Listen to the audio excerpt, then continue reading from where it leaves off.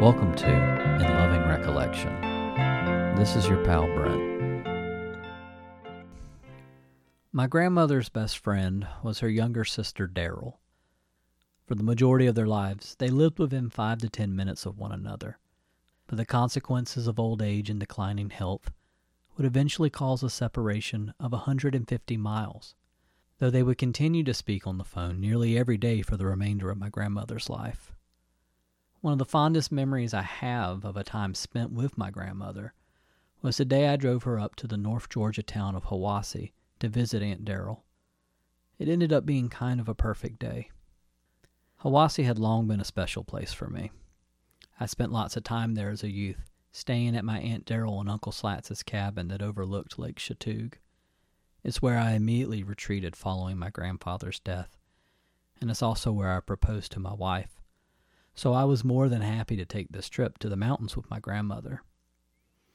My cousins from Florida were also there visiting, and it was really great to see them. I remember us going out on the lake in this rickety old fishing boat, which made me kind of anxious, but overall it was great.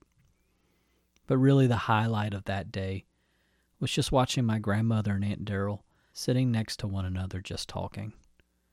I can still vividly picture these two old women sitting in the living room, not concerned with anything around them, totally immersed in their conversation. Just two old pals that hadn't seen each other in several months, being able to finally be together again. They both seemed so happy and grateful. I remember thinking how lucky they were to have had each other their entire lives, which inevitably made me think about my own relationship with my siblings, especially my sister Sarah. I love Sarah, but it wasn't always easy being her younger brother. For one, she used to constantly beat the shit out of me. But also, she was, and still is, extremely brilliant. She was blessed with natural intelligence, but is also a really hard worker, which has not always been the case with me. Frankly, it was hard to compete, or for that matter, even keep up. She just seemed to be good at everything, and as a kid, I probably resented her for that, as I'm sure she resented me for being way more likable.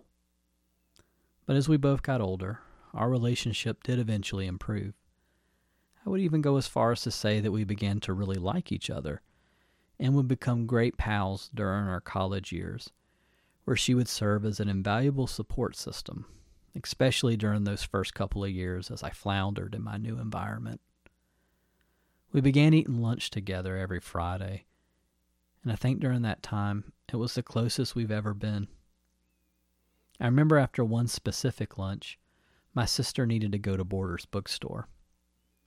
I was in the music section, and I happened upon a record by a band that I had recently started listening to. The record was A.M. by Wilco. Having previously purchased and loved Summerteeth only a few weeks prior, I figured this would probably be an essential purchase. This was in 2002, which would end up being a really good year to get into this band. I'm talking Yankee Hotel Foxtrot, that Sam Jones documentary, plus all the music to explore from their incredibly rich back catalog of albums and related projects. So being fully immersed in that world, it was natural that I would eventually find my way to the Autumn Defense, a band composed of Wilco bassist John Sterrett and future Wilco multi-instrumentalist Pat Sansone. I remember going to their website with the intent of purchasing their second album, Circles, which eventually led me to the Broadmoor Records website. And that is where I discovered another Sterrett-related project, an album called Arabella, which he had recorded with his twin sister Lori, who was in the band Blue Mountain, another recent musical discovery that I really loved. So I figured this would probably be a record for me. So I went ahead and ordered a copy of Lori and John's 2004 album, Arabella. And when it arrived at my house, I put it on and I listened. This is the story of that record.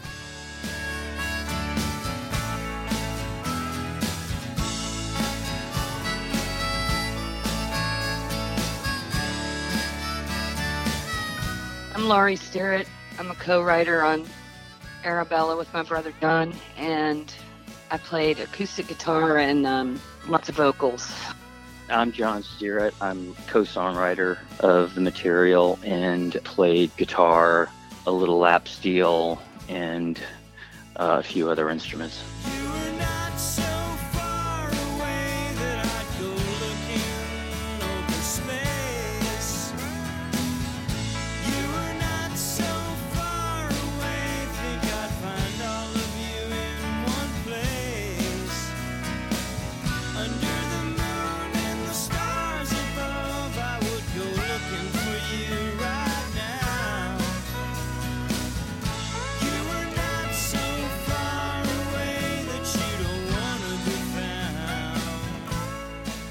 Twin siblings Lori and John Stearett grew up in the town of Mandeville, Louisiana, and due to its close proximity to New Orleans, the siblings would experience the city's rich culture from an early age. Well, I mean, there's something about when you grow up in a place, you don't really know how special or different it is until you travel, and then some people never really travel, which is kind of interesting. So how would they, I mean, New Orleans is this alternate reality that, I think a lot of the people there are just kind of living in for their whole lives, which is, amazing. Until I started traveling and, even in the South and certainly in the Midwest, and also at the time period growing up there in the late 70s, 80s, how unchanged it had been. As far as the radio would, I just thought, the meters were played on the radio everywhere in the country, and you don't really get an idea until you go to the Midwest or something. You go to a lot less colorful places. Our formative years were in a suburban setting outside of New Orleans, so there were aspects of it that were they're generic, but New Orleans, and even a New Orleans suburb can be a pretty colorful place. The town where we actually grew up was a really small town, and it did have a little bit of a suburban feel because of the all the oil and gas industry. There's a lot of transient families like that were being transferred all over the country, and so it was colorful in that way that we might have a neighbor from Seattle or a neighbor from Boston, or and I think for a small town in Louisiana that was unusual, but it was a beautiful place, and it was great growing up on the lake, and it kind of had its own culture because the town's old. A lot of the longtime residents or family that had grandparents and great grandparents there, and they were really colorful as well. So it was sort of a interesting place.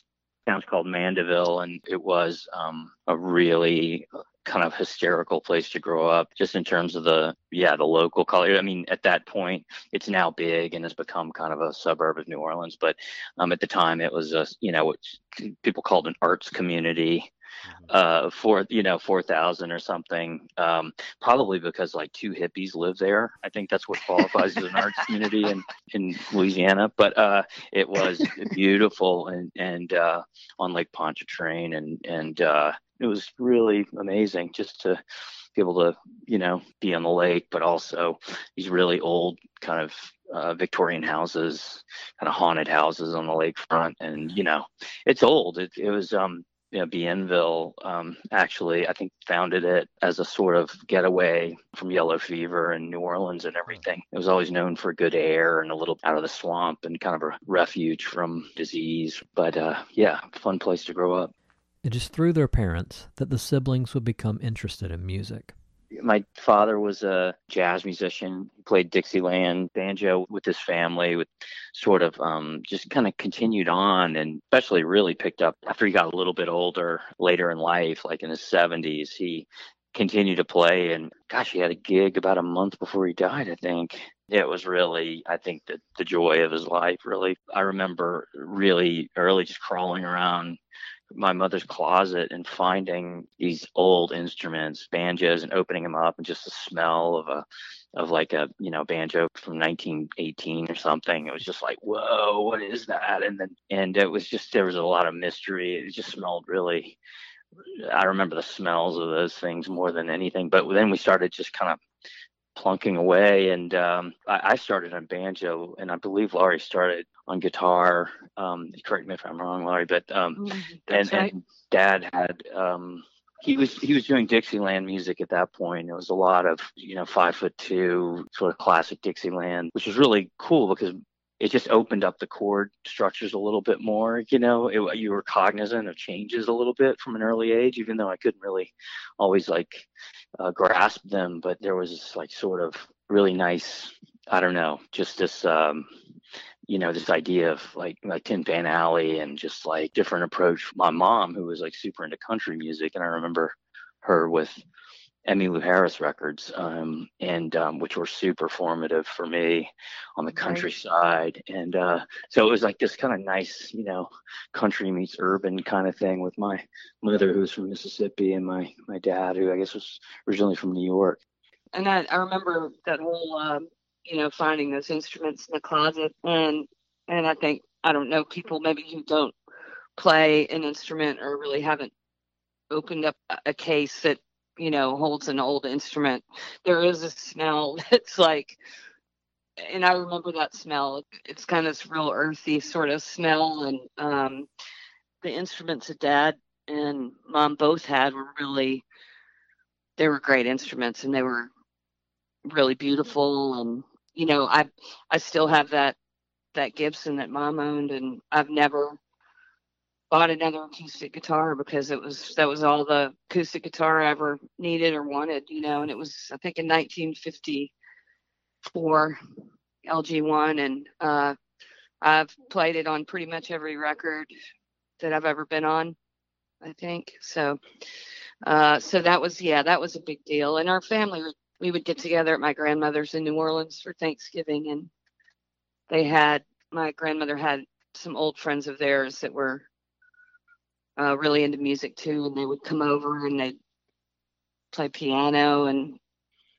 the gentleman would play stand-up bass, and Dad would play banjo, and it was just kind of amazing, and it was really fun. I mean, it was just really special, and it was so lively. Their names were the Fixes, and they were just the light. You could tell it was just going to a party in 1951. That's what you did. I mean, there could be a hi-fi, but people generally still made their own music at parties. And he would pull out the kazoo every once in a while. He was a really big man, and he would just kind of save the kazoo.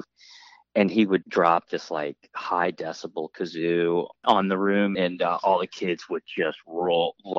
It was so terrifying and hilarious. We would just roll around, and really set the tone for what became kind of a family band later on with, us all, at least me and Laurie especially, and our brother Avery to some extent, and Dad and whoever else was around, our fellow musicians and later bands and everything. So it was really great. It was completely social and fun, and just the way music should be starting out. Right.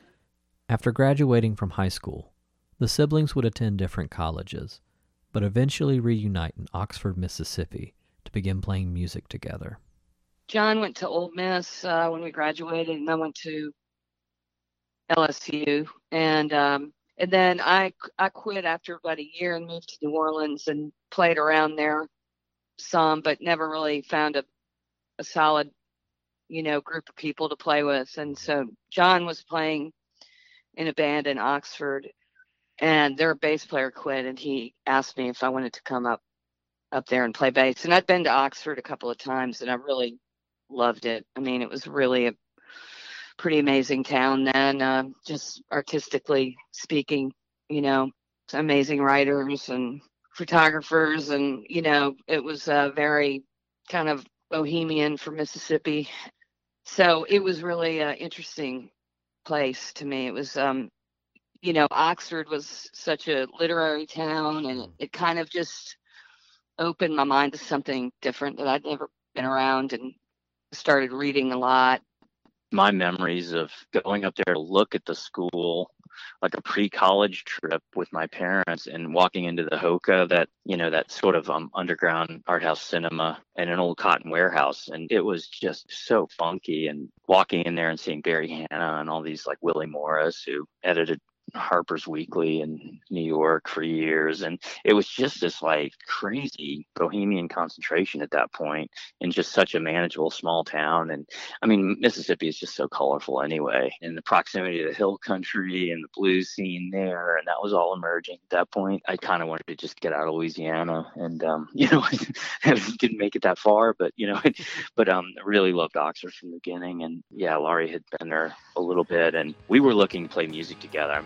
So it was a natural thing to get her into that band, the Hilltops, which we had sort of established at that point.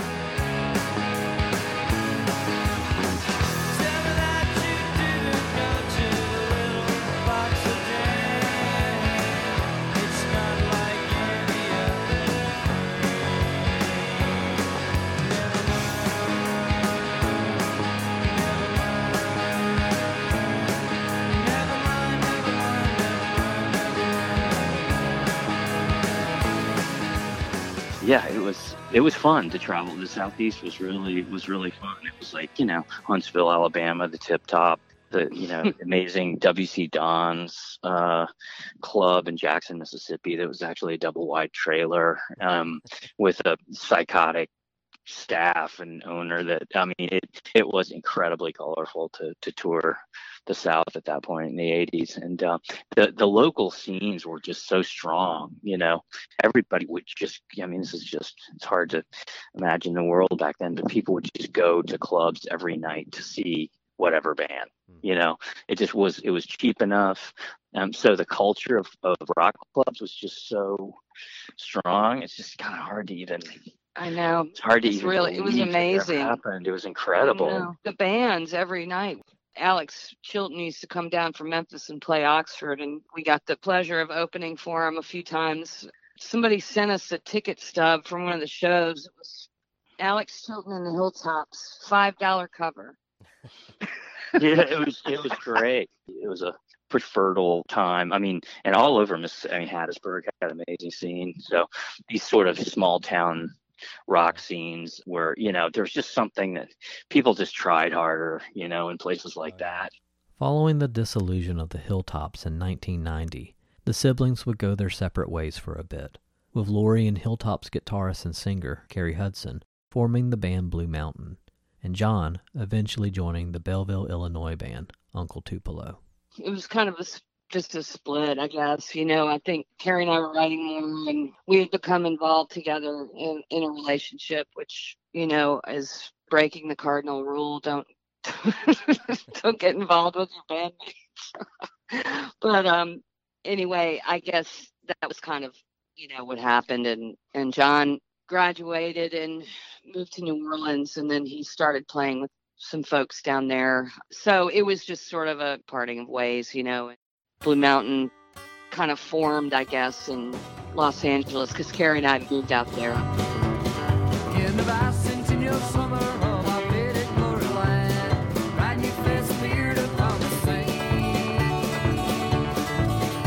An honest peanut farmer by the name of Jimmy Carter, as I sit on every school bus street. Well, they had to stack against him, but he wasn't afraid to fight.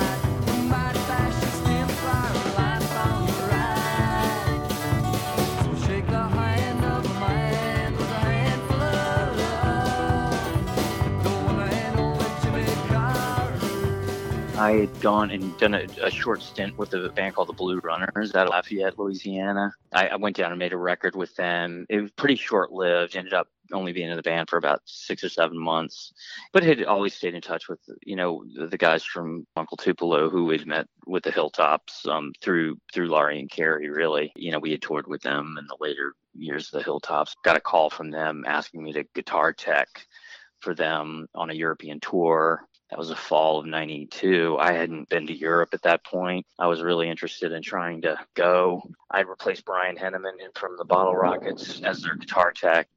he was kind of on and off stage with the band. So I figured there might be an opportunity to, play eventually, which is what happened when they made the following May. They made the Anodyne record. And I was going out there thinking I was just going to guitar tech again. And they, stuck the guitar in my hand, for the pre-production, and ended up making the whole record with them. So that was the beginning of, that and where I've ended up, really, to be honest. That was also a lot due to Laurie and Carrie, who actually got the original Uncle Tupelo demo at the college radio station and turned me on to it. And so, I have them to thank for that as well. So it changed my life for sure. So in 1994, Uncle Tupelo disbands, with the group's former members, including Sterrett, going on to form the band Wilco.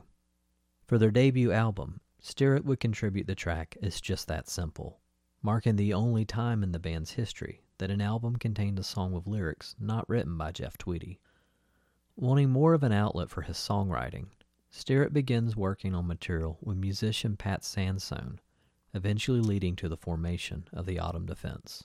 I started to see him at guitar shops and at gigs and at record stores, the typical musician haunts. And he'd given me a copy of the Birdie on the Moon record that he did, the solo record, which was really great. He was part of the Hattiesburg scene and everything. I knew he was from Mississippi. Laurie, you had met him. I think we had run across him at a gig site at some point years before. We had down in Hattiesburg or Jackson. I know with the Hilltop. I think with the Hilltops once or twice. Then I know early on in Blue Mountain. So we kind of knew each other peripherally, I guess.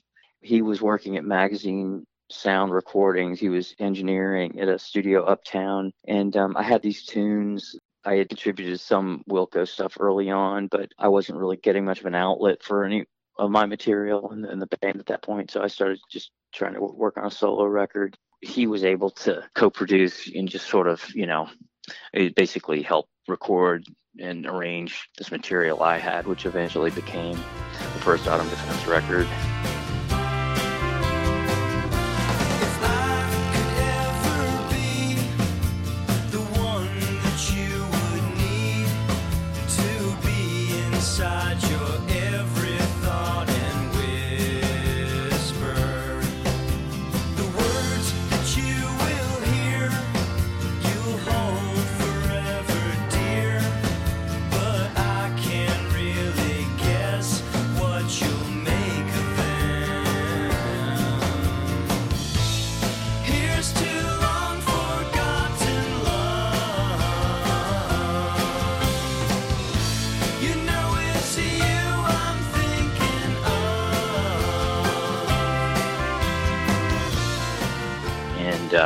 He didn't really co-write anything on the first record, but became more of a partnership. But he was, with his hair and with his clothes and his dance moves, you definitely remembered him. And the funny thing is, I remember everyone called him Beck at that point.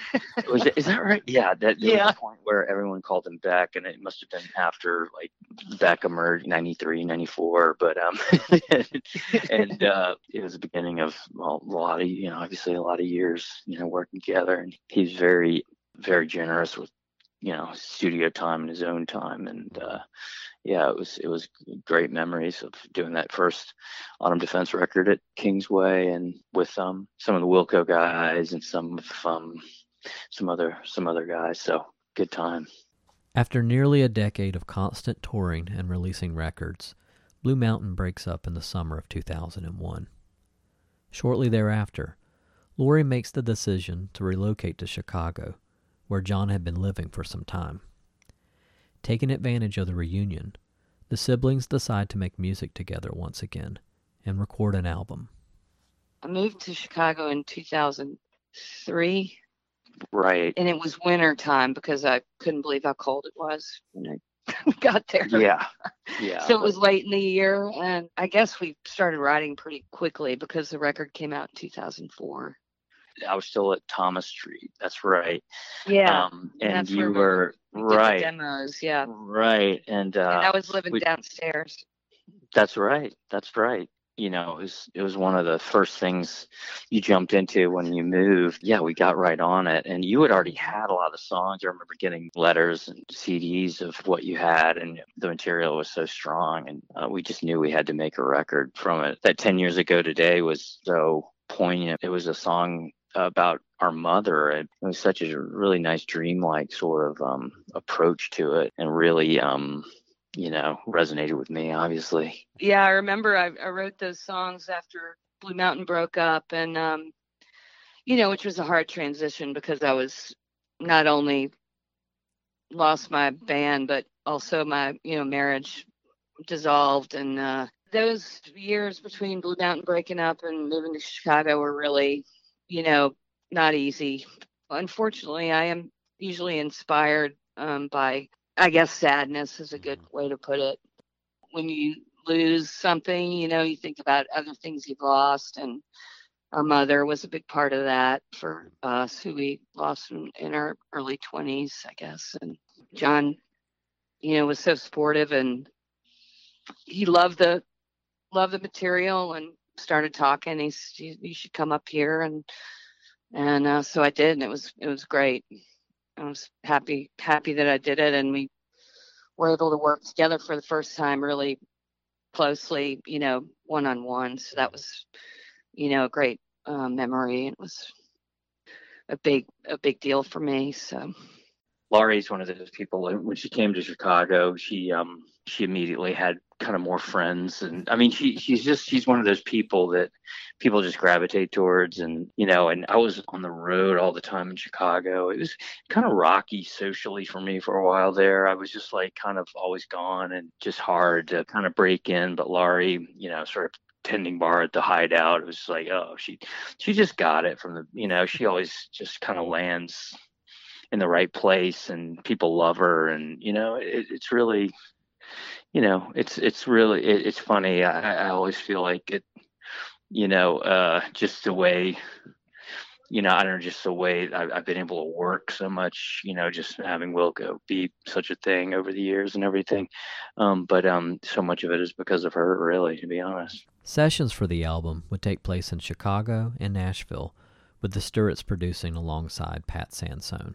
Some of the sessions really coincided with some Circles material, like the Nashville stuff we did was sort of concurrent with it. I remember he would leave, we would stay and work on the Laurie and John stuff.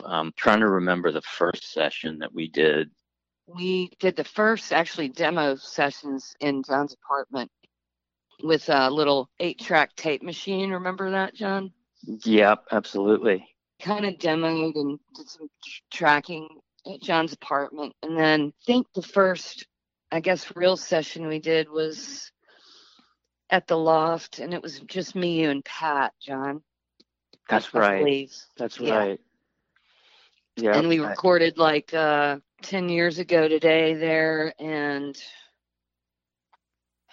gosh, maybe When You're Not Mine. Some of them were like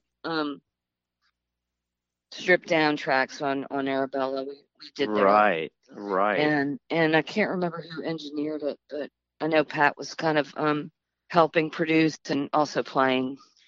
I think Chris Brickley worked on that. He did. That's exactly right.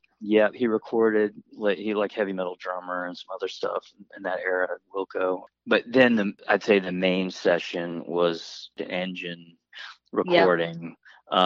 A Nashville session, and then the sort of a lot of overdubbing sessions at my house in Ukrainian Village. The real memories I have, are from my house, but also from Engine Studios, which was really fun because we did big ensemble recordings, big room with everyone playing together, and a lot of people playing on it, our extended network.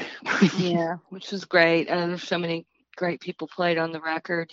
Brad Jones played a lot of bass on the record, and he's of course amazing. And Greg Wiz and John Piricello and Jeff, Tweedy played on it. Leroy Bach, Glenn Kochi played on it. It was such a great experience for me because it was just these players that were just stellar. If I didn't have confidence in those songs at the beginning, I did. Once those folks started playing on the songs, and I was like, okay, this is gonna work. Likewise, I feel the same way. It was, and there's something so, because we were putting a few songs together. We were trying to kind of build songs ourselves, and everything. And, but there's something about an ensemble, and it's just like so realized. Yeah. It was just people from Autumn Defense, but just from all over, Nashville and Chicago. Yeah. It was really kind of like a extended musical community for us. And, that's really memorable for me. It was. And our old friend, Will Kimbrough, who we first played with in, I think in Jackson, John, with at WC Don's. Absolutely. Will and the Bushmen. Will and the Bushmen, and back in the, 88 or 87, something like that. And he played on the record, which was great. And so it was sort of like this community, this almost like a extended long distance family. And in the end, they made a record.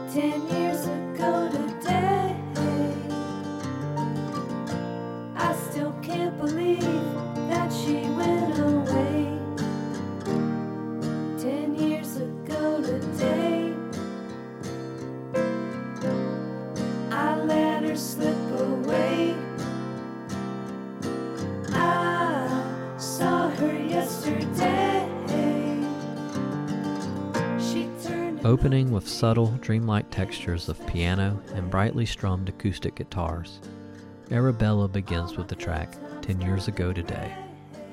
Through its smart arrangement, the song slowly builds, eventually ascending into a fuller sound, aided by Pat Sansone's wonderful organ playing.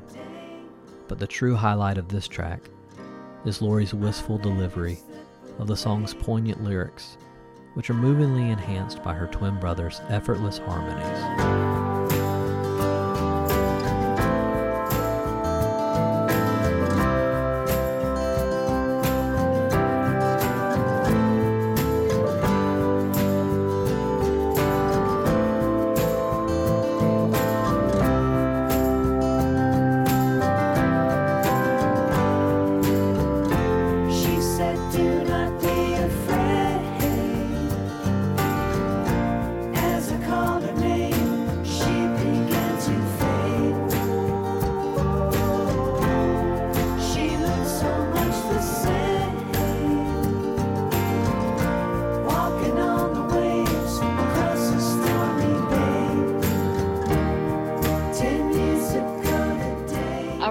Living in Oxford after Blue Mountain broke up, and it was one of the tracks I sent to John. I was working on some stuff, and he really liked it. Really about our mother who passed away when we were in our early 20s, and I don't know. I think in a way it was like the first time I'd really been able to maybe write about that.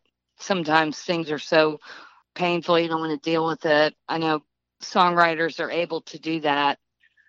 Some songwriters, but for me it's always kind of this, I don't know, boiling period of I guess of feelings about things. Then at some point I'm able to, if it's a painful thing, then I can write about it, and that song really came naturally at that point, which is nice. I wrote it really quickly, and then when we went to the studio to record it, John and I worked on the vocals a lot. We worked on the vocals on every song a lot. Pat And John also, had some arrangement ideas, which were great. The key change. What's the word? Sorry. In the bridge Modulation. Yeah, thanks. It brought the song to a different level, and so I thought it was a really nice touch to the production on the song.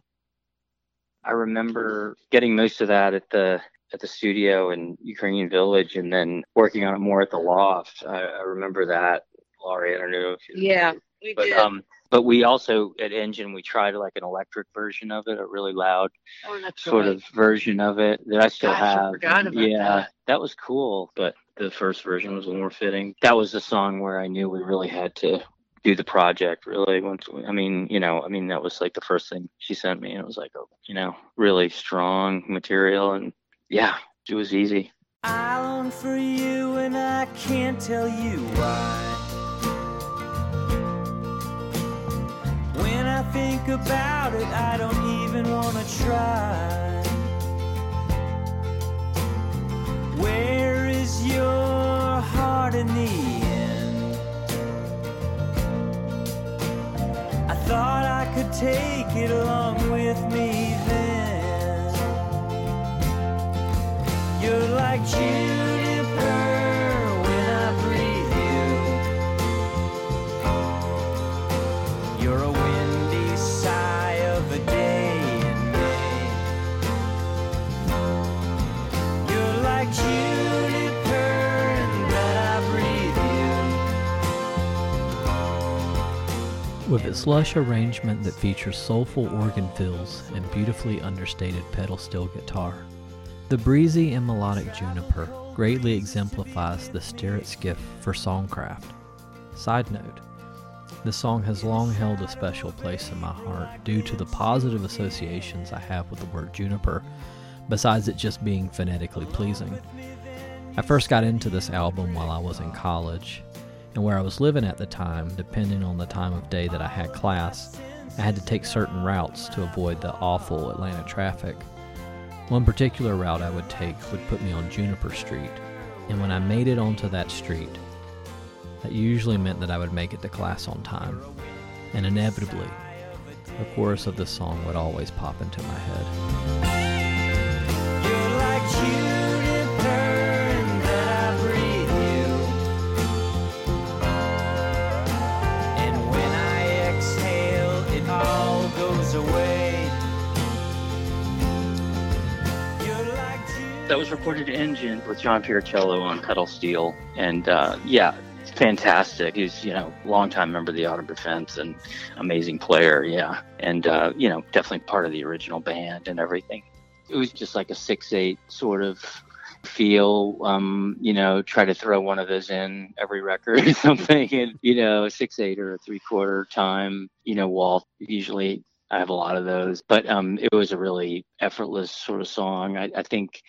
Arabella, like that title. I don't know, a lot of New Orleans street names were sort of evoked in it. There is a Juniper Street, there's a Japonica Street, there's an Arabella. I was just kind of living in Chicago and sort of remembering it, a little more of a pastoral sort of a memory of, a lot of winter times up north. You kind of, winter mornings, you kind of like look back and like say, wow, sure would be nice to be warm right now or to see something alive, and I think that was the sort of feeling I was getting at that point. There was a book I was reading at the time called Frenchmen Are Good Children. I don't know, I was sort of fixated leaving New Orleans. I was fixated on the city. That was just a great book about New Orleans street names. Yeah, and I remember that was definitely an inspiration for a lot of his titles. A lot of these songs really just sort of came out in that way. It was just trying to write a good tune, Yeah, those street names, they're still so great. They evoke a lot of feelings. I mean, Tennessee Williams, Streetcar Named Desire, and I mean, it's just never ending. Every time I go down there and you ride by Mystic Street, it evokes, a lot of really cool things. It's a great place. When you need me, you know where I'll be, but you never want to talk, you never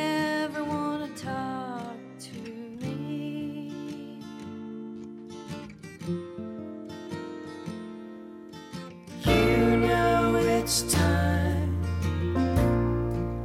to search for a new hope to find. Let go of your long lost dreams. You know you're going nowhere when you can't stand yourself for living in the past. Following Juniper is the melancholic waltz, Can't Stand Yourself. Lori's heart-achingly beautiful vocals deliver a deceptively complex melody over subdued rhythms, sustained piano notes, and John's sympathetic lines of lap steel guitar. You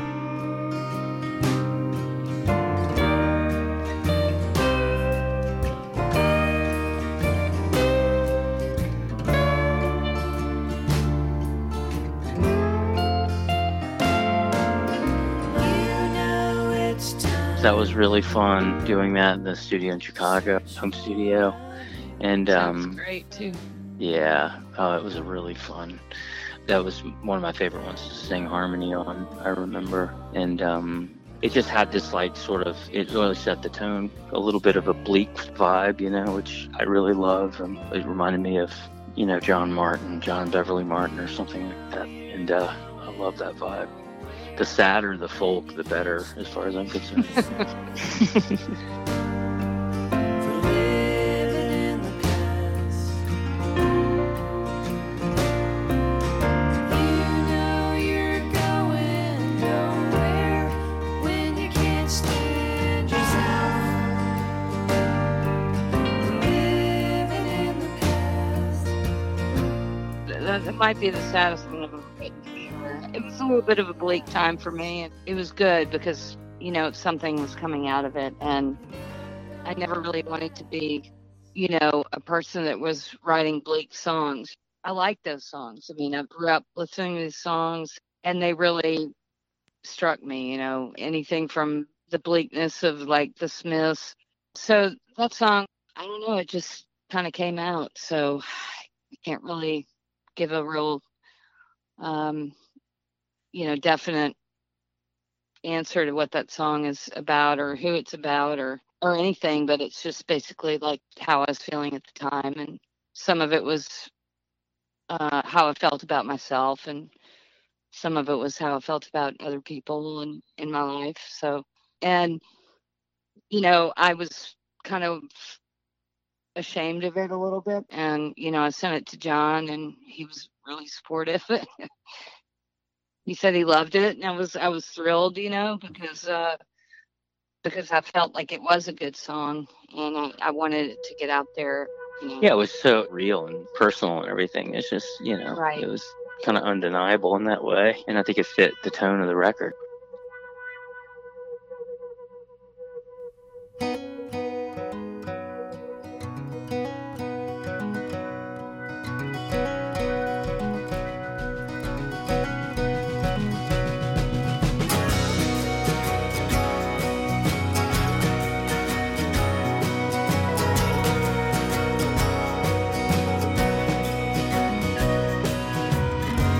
I think I'll take a walk, Arabella, and I'll be going.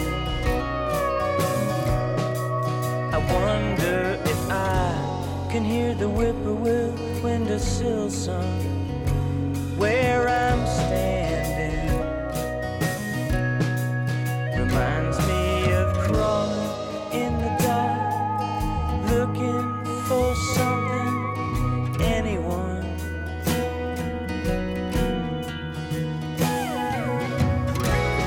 Takes a merciful night to keep myself okay until I hide his day.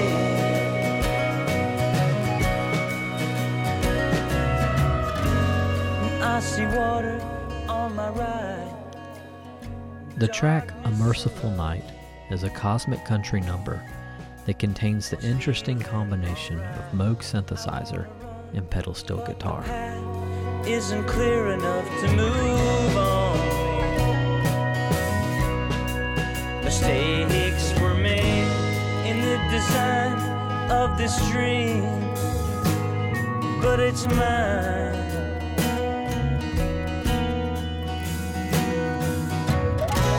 It takes a merciful night to keep myself okay until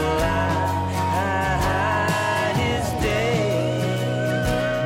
That was one of the big ensemble pieces we did, and it was just such a blast, such a cool thing to have Pat and John Piercello and then Brad and all those guys, and trying to do that, that middle eight crescendo thing. Trying to make that into something. And the song is fine, but definitely the accompaniment and everything on that, I think that really makes it special, makes it a really nice recording. It had really nice harmony from Laurie, but it's just another sort of like recounting of dreams on this record, and that was one kind of like 10 years ago today somewhat. I think the ensemble aspect is what made that really a nice moment. I love that song personally. I think it's a really good song, and I have the demos that we did at Thomas Street it's just me and you on acoustic guitars, and it sounds great. And cool. Because it's a great song, you're discrediting your song a little bit. I know an ensemble makes everything seem bigger and better, but I think the song is a very good song. Oh, I loved singing on that song. It was really, I love the whole vibe of it. I think it's great song. When you're all alone in some cheap hotel, room smells of death, there's whiskey on your breath, dogs are barking down an empty street, you're dead on your feet and so lonely. You'll remember the words we said, I know.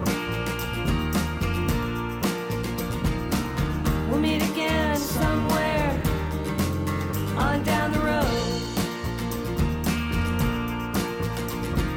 He's a wild one, better let him go. We're trying lonely Barstow Day, 100 skies away. I fell from you today, from the swimming sunset.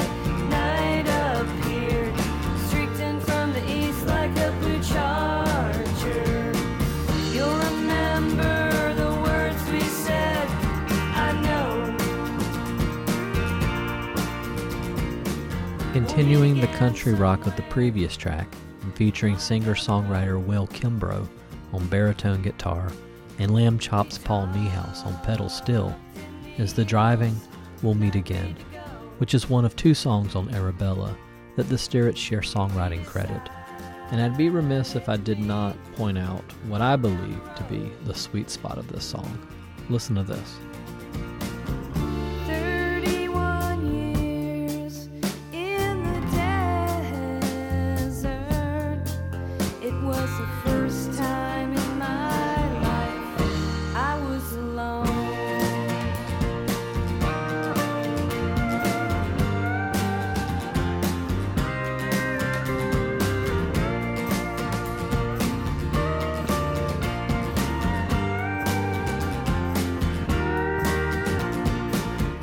Isn't that good? We did that one in Nashville, and that song was really like played around with for years before we recorded it, and I think the first couple lines and the basic chord progression, as far as the verse anyway, was written years back. It was one of those songs that never kind of formulated, and I kept working on it, and it just never came together. So John and I sat down, and John, I think you wrote the second verse, and That's right. I remember that now. and then we were like, it needs bridge, so we put the bridge in, and it was a real like kind of rudimentary like song that had just been, in the back of my mind for 20 years, and I never finished it. So it was finally got it finished. And I Yeah, it really came love out that song great. because, It came out great. having Will play baritone guitar on that, and then Brad Jones bass part is just, it was just amazing. As soon as he Incredible. started playing on it, it was like, okay, we got it. Oh yeah, we tracked it with me and you on acoustics and Gee Whiz. That's Remember, right, and yeah. Brad came in and we did over to. Yeah, I remember doing the acoustics together on that song. Really having a good time with that. Just doing the strumming and everything, and it was a blast. It was. I love how it came out.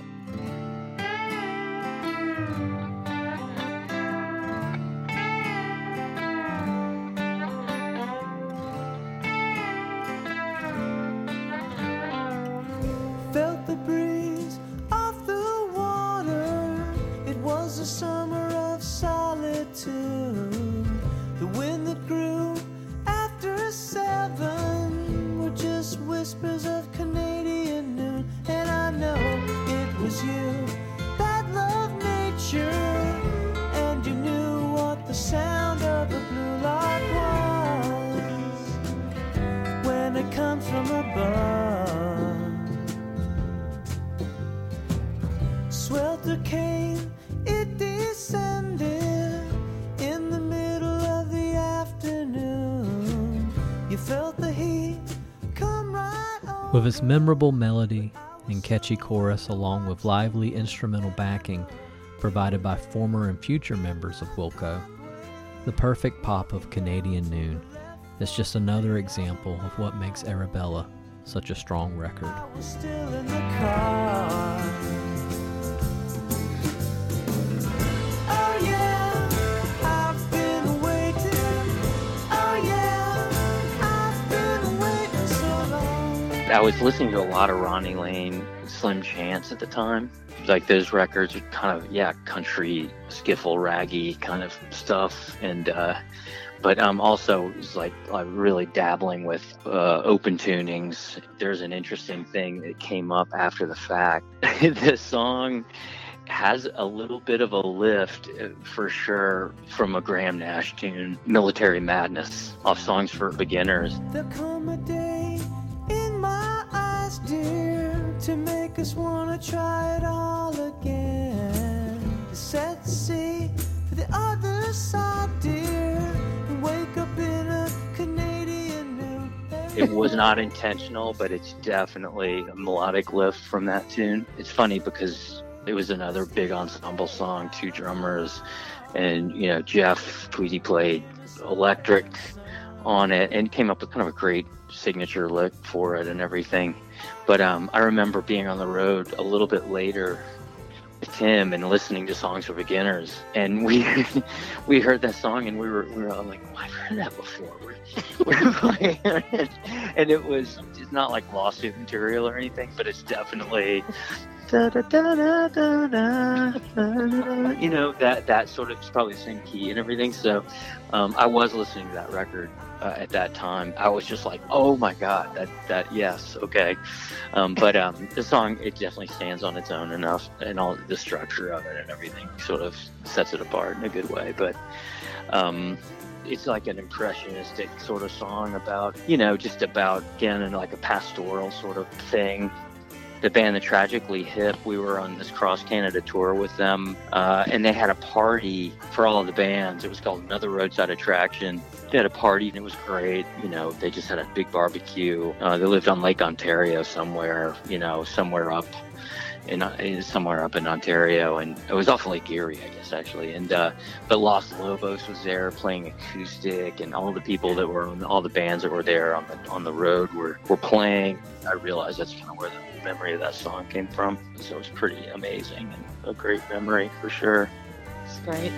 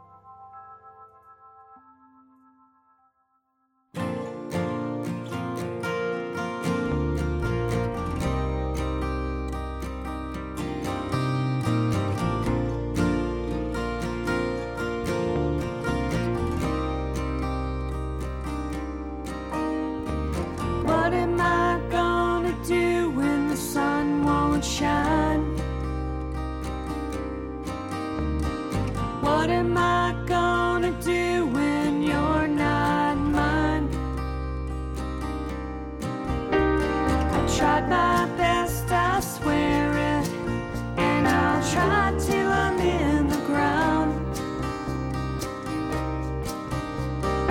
What am I gonna do when you're not around?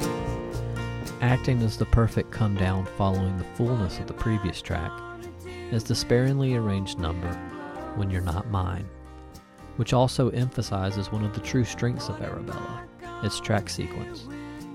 The majority of the record sequence alternates between Laurie and John's songs, underlining the two distinct lyrical voices of the album. John's songwriting often includes pastoral-like observations and a fascination with the natural world, whereas Laurie's lyrics are more personal and rooted in this world. And though they are distinctly different, the pairing of these songs do not distract, but rather complement one another, making it an album that's best experienced all together.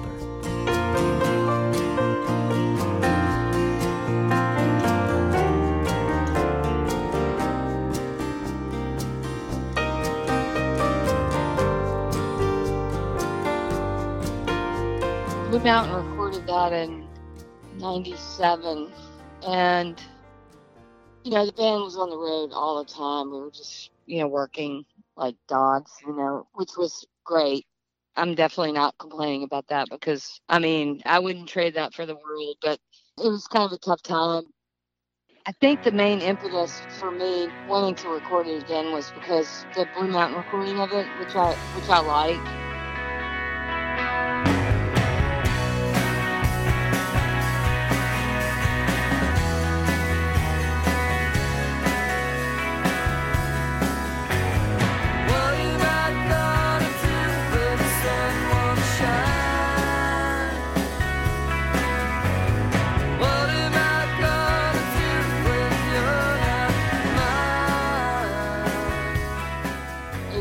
Not the intention for the way I'd perceived the song to be recorded. It was a lot more, rocking.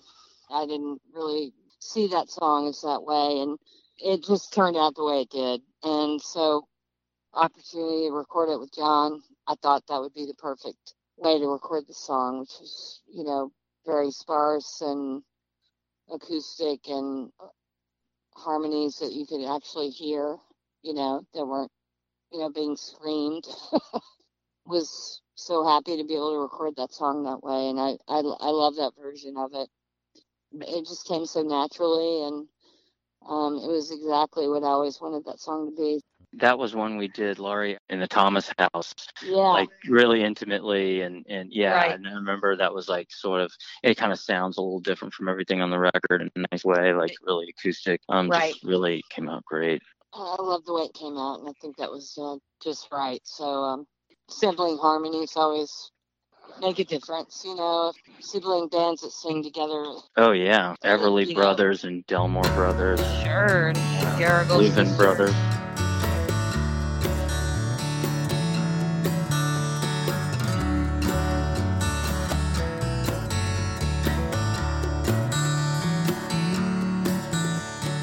Featuring drone-like rhythm guitars, melodic bass, and ample amounts of reverb, the track Golden Fence is a loose, dreamlike number that once again showcases the Stewart's always reliable vocal harmonies. Find me a golden fence to lean on. Gonna find me a golden fence to lean on. I found a black tiara and a combination number. Maybe we can pick your sister safe.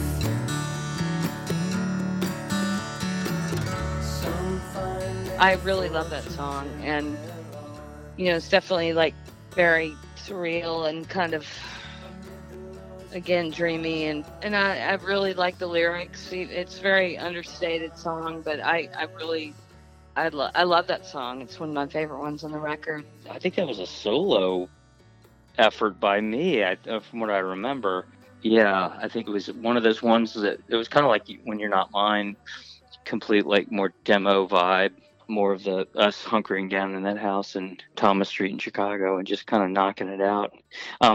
Sidebar actually that just crept into my mind about someone brought this to my attention, and there was a show called Windy City Flippers or something like that, and that house, kind of a long story, my landlord became a friend. I ended up buying a building with him. Really interesting guy. When he moved finally about 3 years ago, he sold it to that TV show. They showed my little, like, I lived in the in the attic up there, and they mentioned that, you know, some of Yankee Hotel Foxtrot had been written there or something. It was like some horribly egregious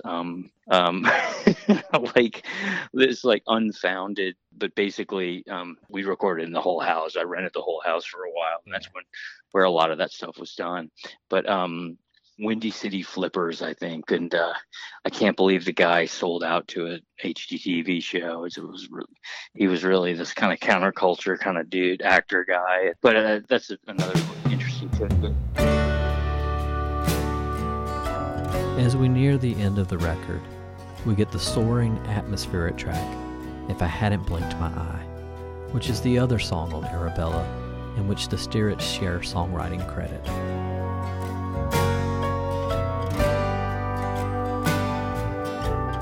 I wanna be where the phone will ring when the calls come in from the sea,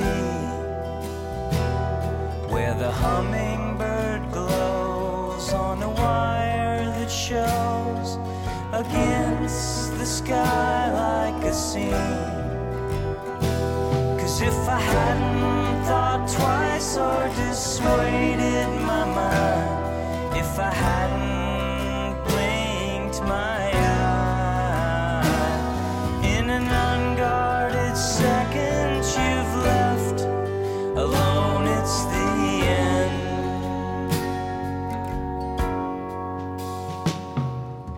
I wanted to be this kind of big, I don't know, Big Star's Third sort of. It's another 6/8 tune, but it's kind of like more solid rather than Juniper. It's a little bit more rocking, you know, more on the backbeat. But again, you don't really recall a lot of the lyrical content or anything like that. I like the line, I want to be where the phone will ring when the calls come in from the sea. And I've always had a really interest in nautical culture, which is probably a reason I ended up in Maine. And so I think it was like kind of coming out even then. It's just, you know, you're in this kind of state, this dream state when you're writing songs, and you're just trying to absorb things. And, you know, it's just all about the listener, really. It's all about the listener, how they perceive it. And you keep it impressionistic and open-ended. And, you know, that's what the great songwriters do in a great way. I remember working on that song together, and I can't recall what lyrics I contributed, or I wish I could, because I saw that the other day in the liner notes, and I was like, what did I actually do on this? I'm not really sure. But I think we might have done the basic tracks for that in Chicago, and then had Brad and John maybe in Nashville play on that. But that song, anyway, the only thing I can really say definitively about that song being recorded, or the song in general, is that I really like that song, and it was one of the, I guess, the biggest challenges I've ever had as far as singing harmony on a song.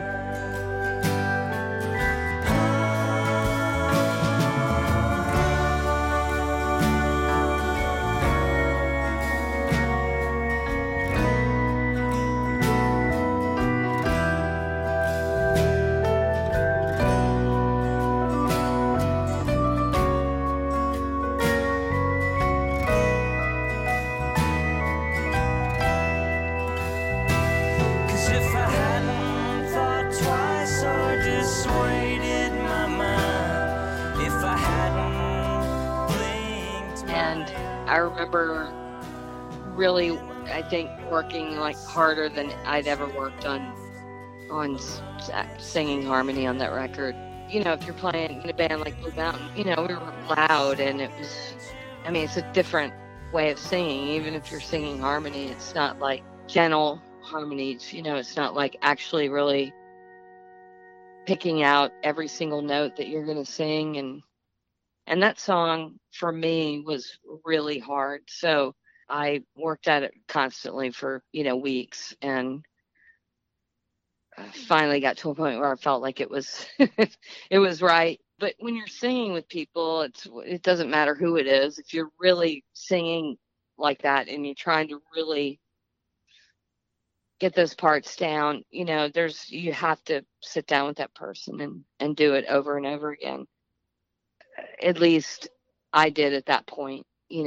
Of course, people get so good at it, it's effortless for some people, but that was a challenge for me. And so it was a really good experience for me, that song and the whole record, really, as far as singing.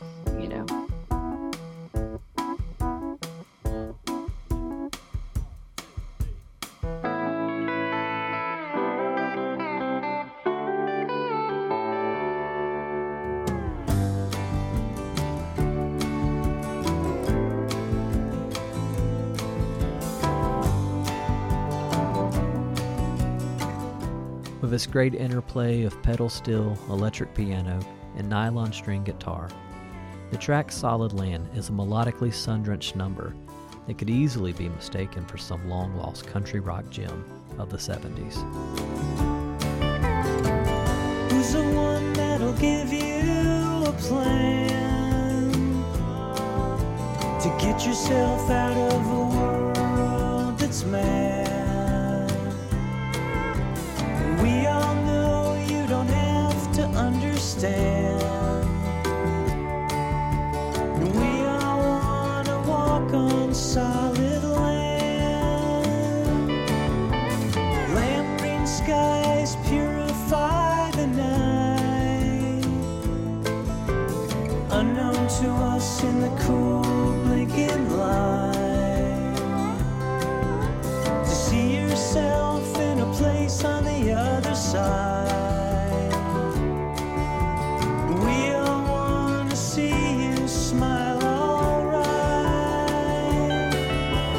Love is a summer house with the warm. Yeah, that was really fun. We were just really into a lot of Waylon record, Honky Tonk Heroes, but after that, and just pedal steel and just totally kind of upfront bass and these little production flourishes, for example that nylon string.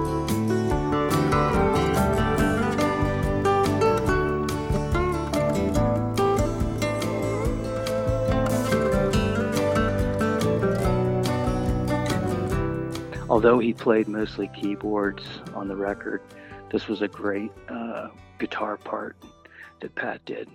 The little signature lick at the beginning, that was an attempt by me to try to conduct some kind of signature lick. It's hey, do something, kind of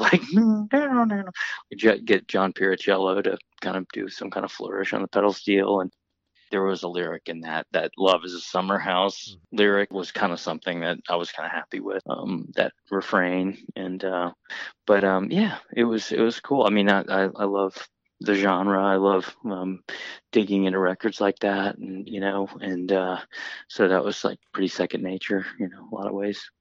That song actually was in a Miller commercial. That's a funny sidebar to that. That actually was one of the only commercials I've ever landed in, and it turned out to be a product I really like, Miller High Life.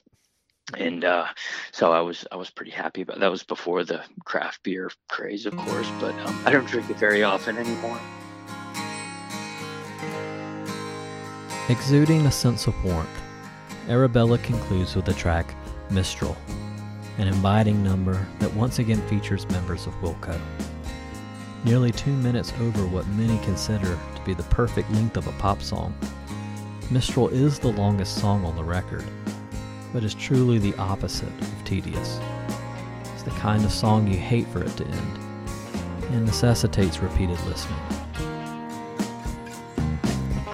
Mistral, Mistral, blow hard and let the water burn. Just like you, I've been around too long. The coast and its dismal history owes you reparations. understood. It's understood. I wanna know what your eyes can see. Feel the salt in the words you read. Hear them more than your company. I wanna know.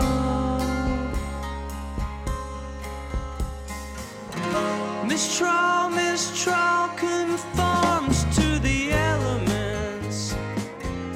I used to, at the end of Wilco tours, like late 90s, just usually end of European tours, I would just stay around Europe and bum around in France mainly. My brother-in-law and sister, they were always around Provence, and I used to go and just kind of hang out with them in Arles and different places like that. And I experienced a Mistral at one point, which was amazing, and really kind of jarring, really. You know, you can't think anything would be wrong with south of France in the summer, but when that wind howls, you know, it's weird. It's kind of, you know, allegedly makes people go insane and crazy. You kind of understand if it's like 2 or 3 days, but that was the sort of inspiration for that song. And it was kind of just another sort of, you know, open tuning 12-string kind of, you know, jam, and, you know, just kind of playing off the guys. I think we probably arranged it in the studio there and everything, but I think it was maybe the last thing we did for the record. I think we were all in the loft. I don't think we did a lot of overdubs on that. Yeah, I think it was just sit down, kind of, you know, live, pretty much live take, you know. That's right. So that's like Canadian Noon. Yeah, we did that the same day. That's right. And Ryan Rapsis on drums too. Yeah, Ryan and Glenn. So that was Ryan, Glenn, Leroy, Jeff, John Piercello. Yeah, that's cool. It was that same day. For the album art, the Sterets use images of idyllic landscapes taken from vintage postcards. You know, they're so evocative. They're so, I don't know, there's the fleeting aspect of it, along with this sort of care in terms of the hand painted aspect of it. You know, this quality of you're hand painting something. I don't know, these hand painted things are just given away into the world. You know what I mean? That's something to me that's really beautiful about that era, you know? Well, both my brother and I we both loved, you know, ever since we were, you know, kind of old enough to be adults and spend our own money, you know, go to vintage stores. And we were both really into just old stuff. And, you know, I always loved vintage stationery, and the vintage postcards were always, you know, so appealing. Like, there was hundreds of them, you know, usually at these, you know, antique stores. And I just always loved the imagery, and John was the same. And we ran across this batch of vintage postcards in Chicago, and at a store, and I can't remember what store it was, but images were real pastoral and they were real beautiful. And the Chicago addresses were all, you know, right around where we were living at the time. And it just sort of made a connection. And so we decided to use that for the album art. Arabella is released on September 21st, 2004, through the Sterets' own Broadmoor Records, which had previously released the Autumn Defense's debut album in 2001. Unfortunately, the record would not reach as many listeners as the Sterets had hoped. We got a little bit of press on the record, but not a lot. And at the time, we had a record label that we co-owned that we put this record out on. And it did not make a big splash, for sure. Basically tumbleweeds. That's the sort of sad part about the whole thing. You know, we didn't tour, but we had a really unsuccessful PR campaign from the Wilco management at the time, the Wilco PR, for whatever reason. I don't really know. It was a shame, you know, when you put yourself out there like that and things don't work out. It was freaking tumbleweeds. I mean, everywhere, you know. So that was a little sobering. We dealt with that in Autumn Defense as well a little bit too, you know, just this kind of like, I don't know, when you're just a little bit out of time from the trend of what's going on. And, you know, there's just a lot of entertainment out there. But we had some great shows in Chicago, and we had a good time with it. And, you know. It meant a lot to me that people that I really cared about their opinion, like the record. So, is what it is. But it's nice. It's people still tell me, like, and I've never heard that record, and I heard it, and I really love it.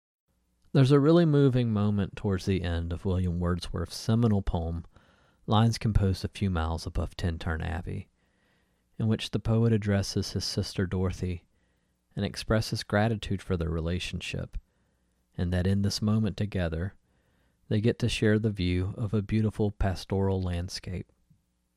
Similarly, through their bond as siblings and their talents as musicians, John and Laurie Stirrett took advantage of a moment in time to once again make music together, and in doing so, were able to create a beautiful landscape that fully embodies the love and support they have for one another. It was great. It was just a really great time and a great community of people, and it was great to, spend that time with John, and it was the first time in, years that we'd actually really sat down and sang and worked on something like that, just the two of us, not being in other bands or being in the same band together with other people. It was just our thing.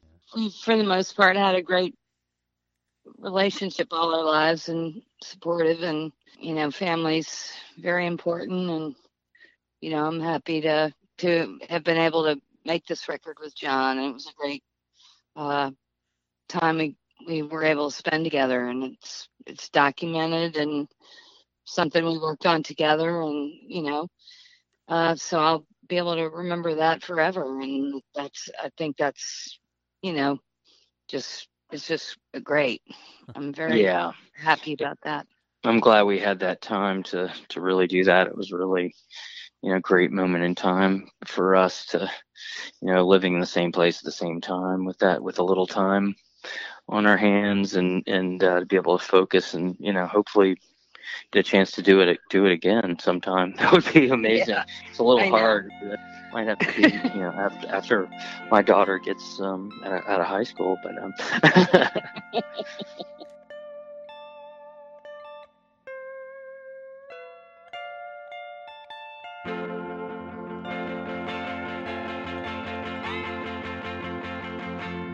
Thanks for listening to In Loving Recollection.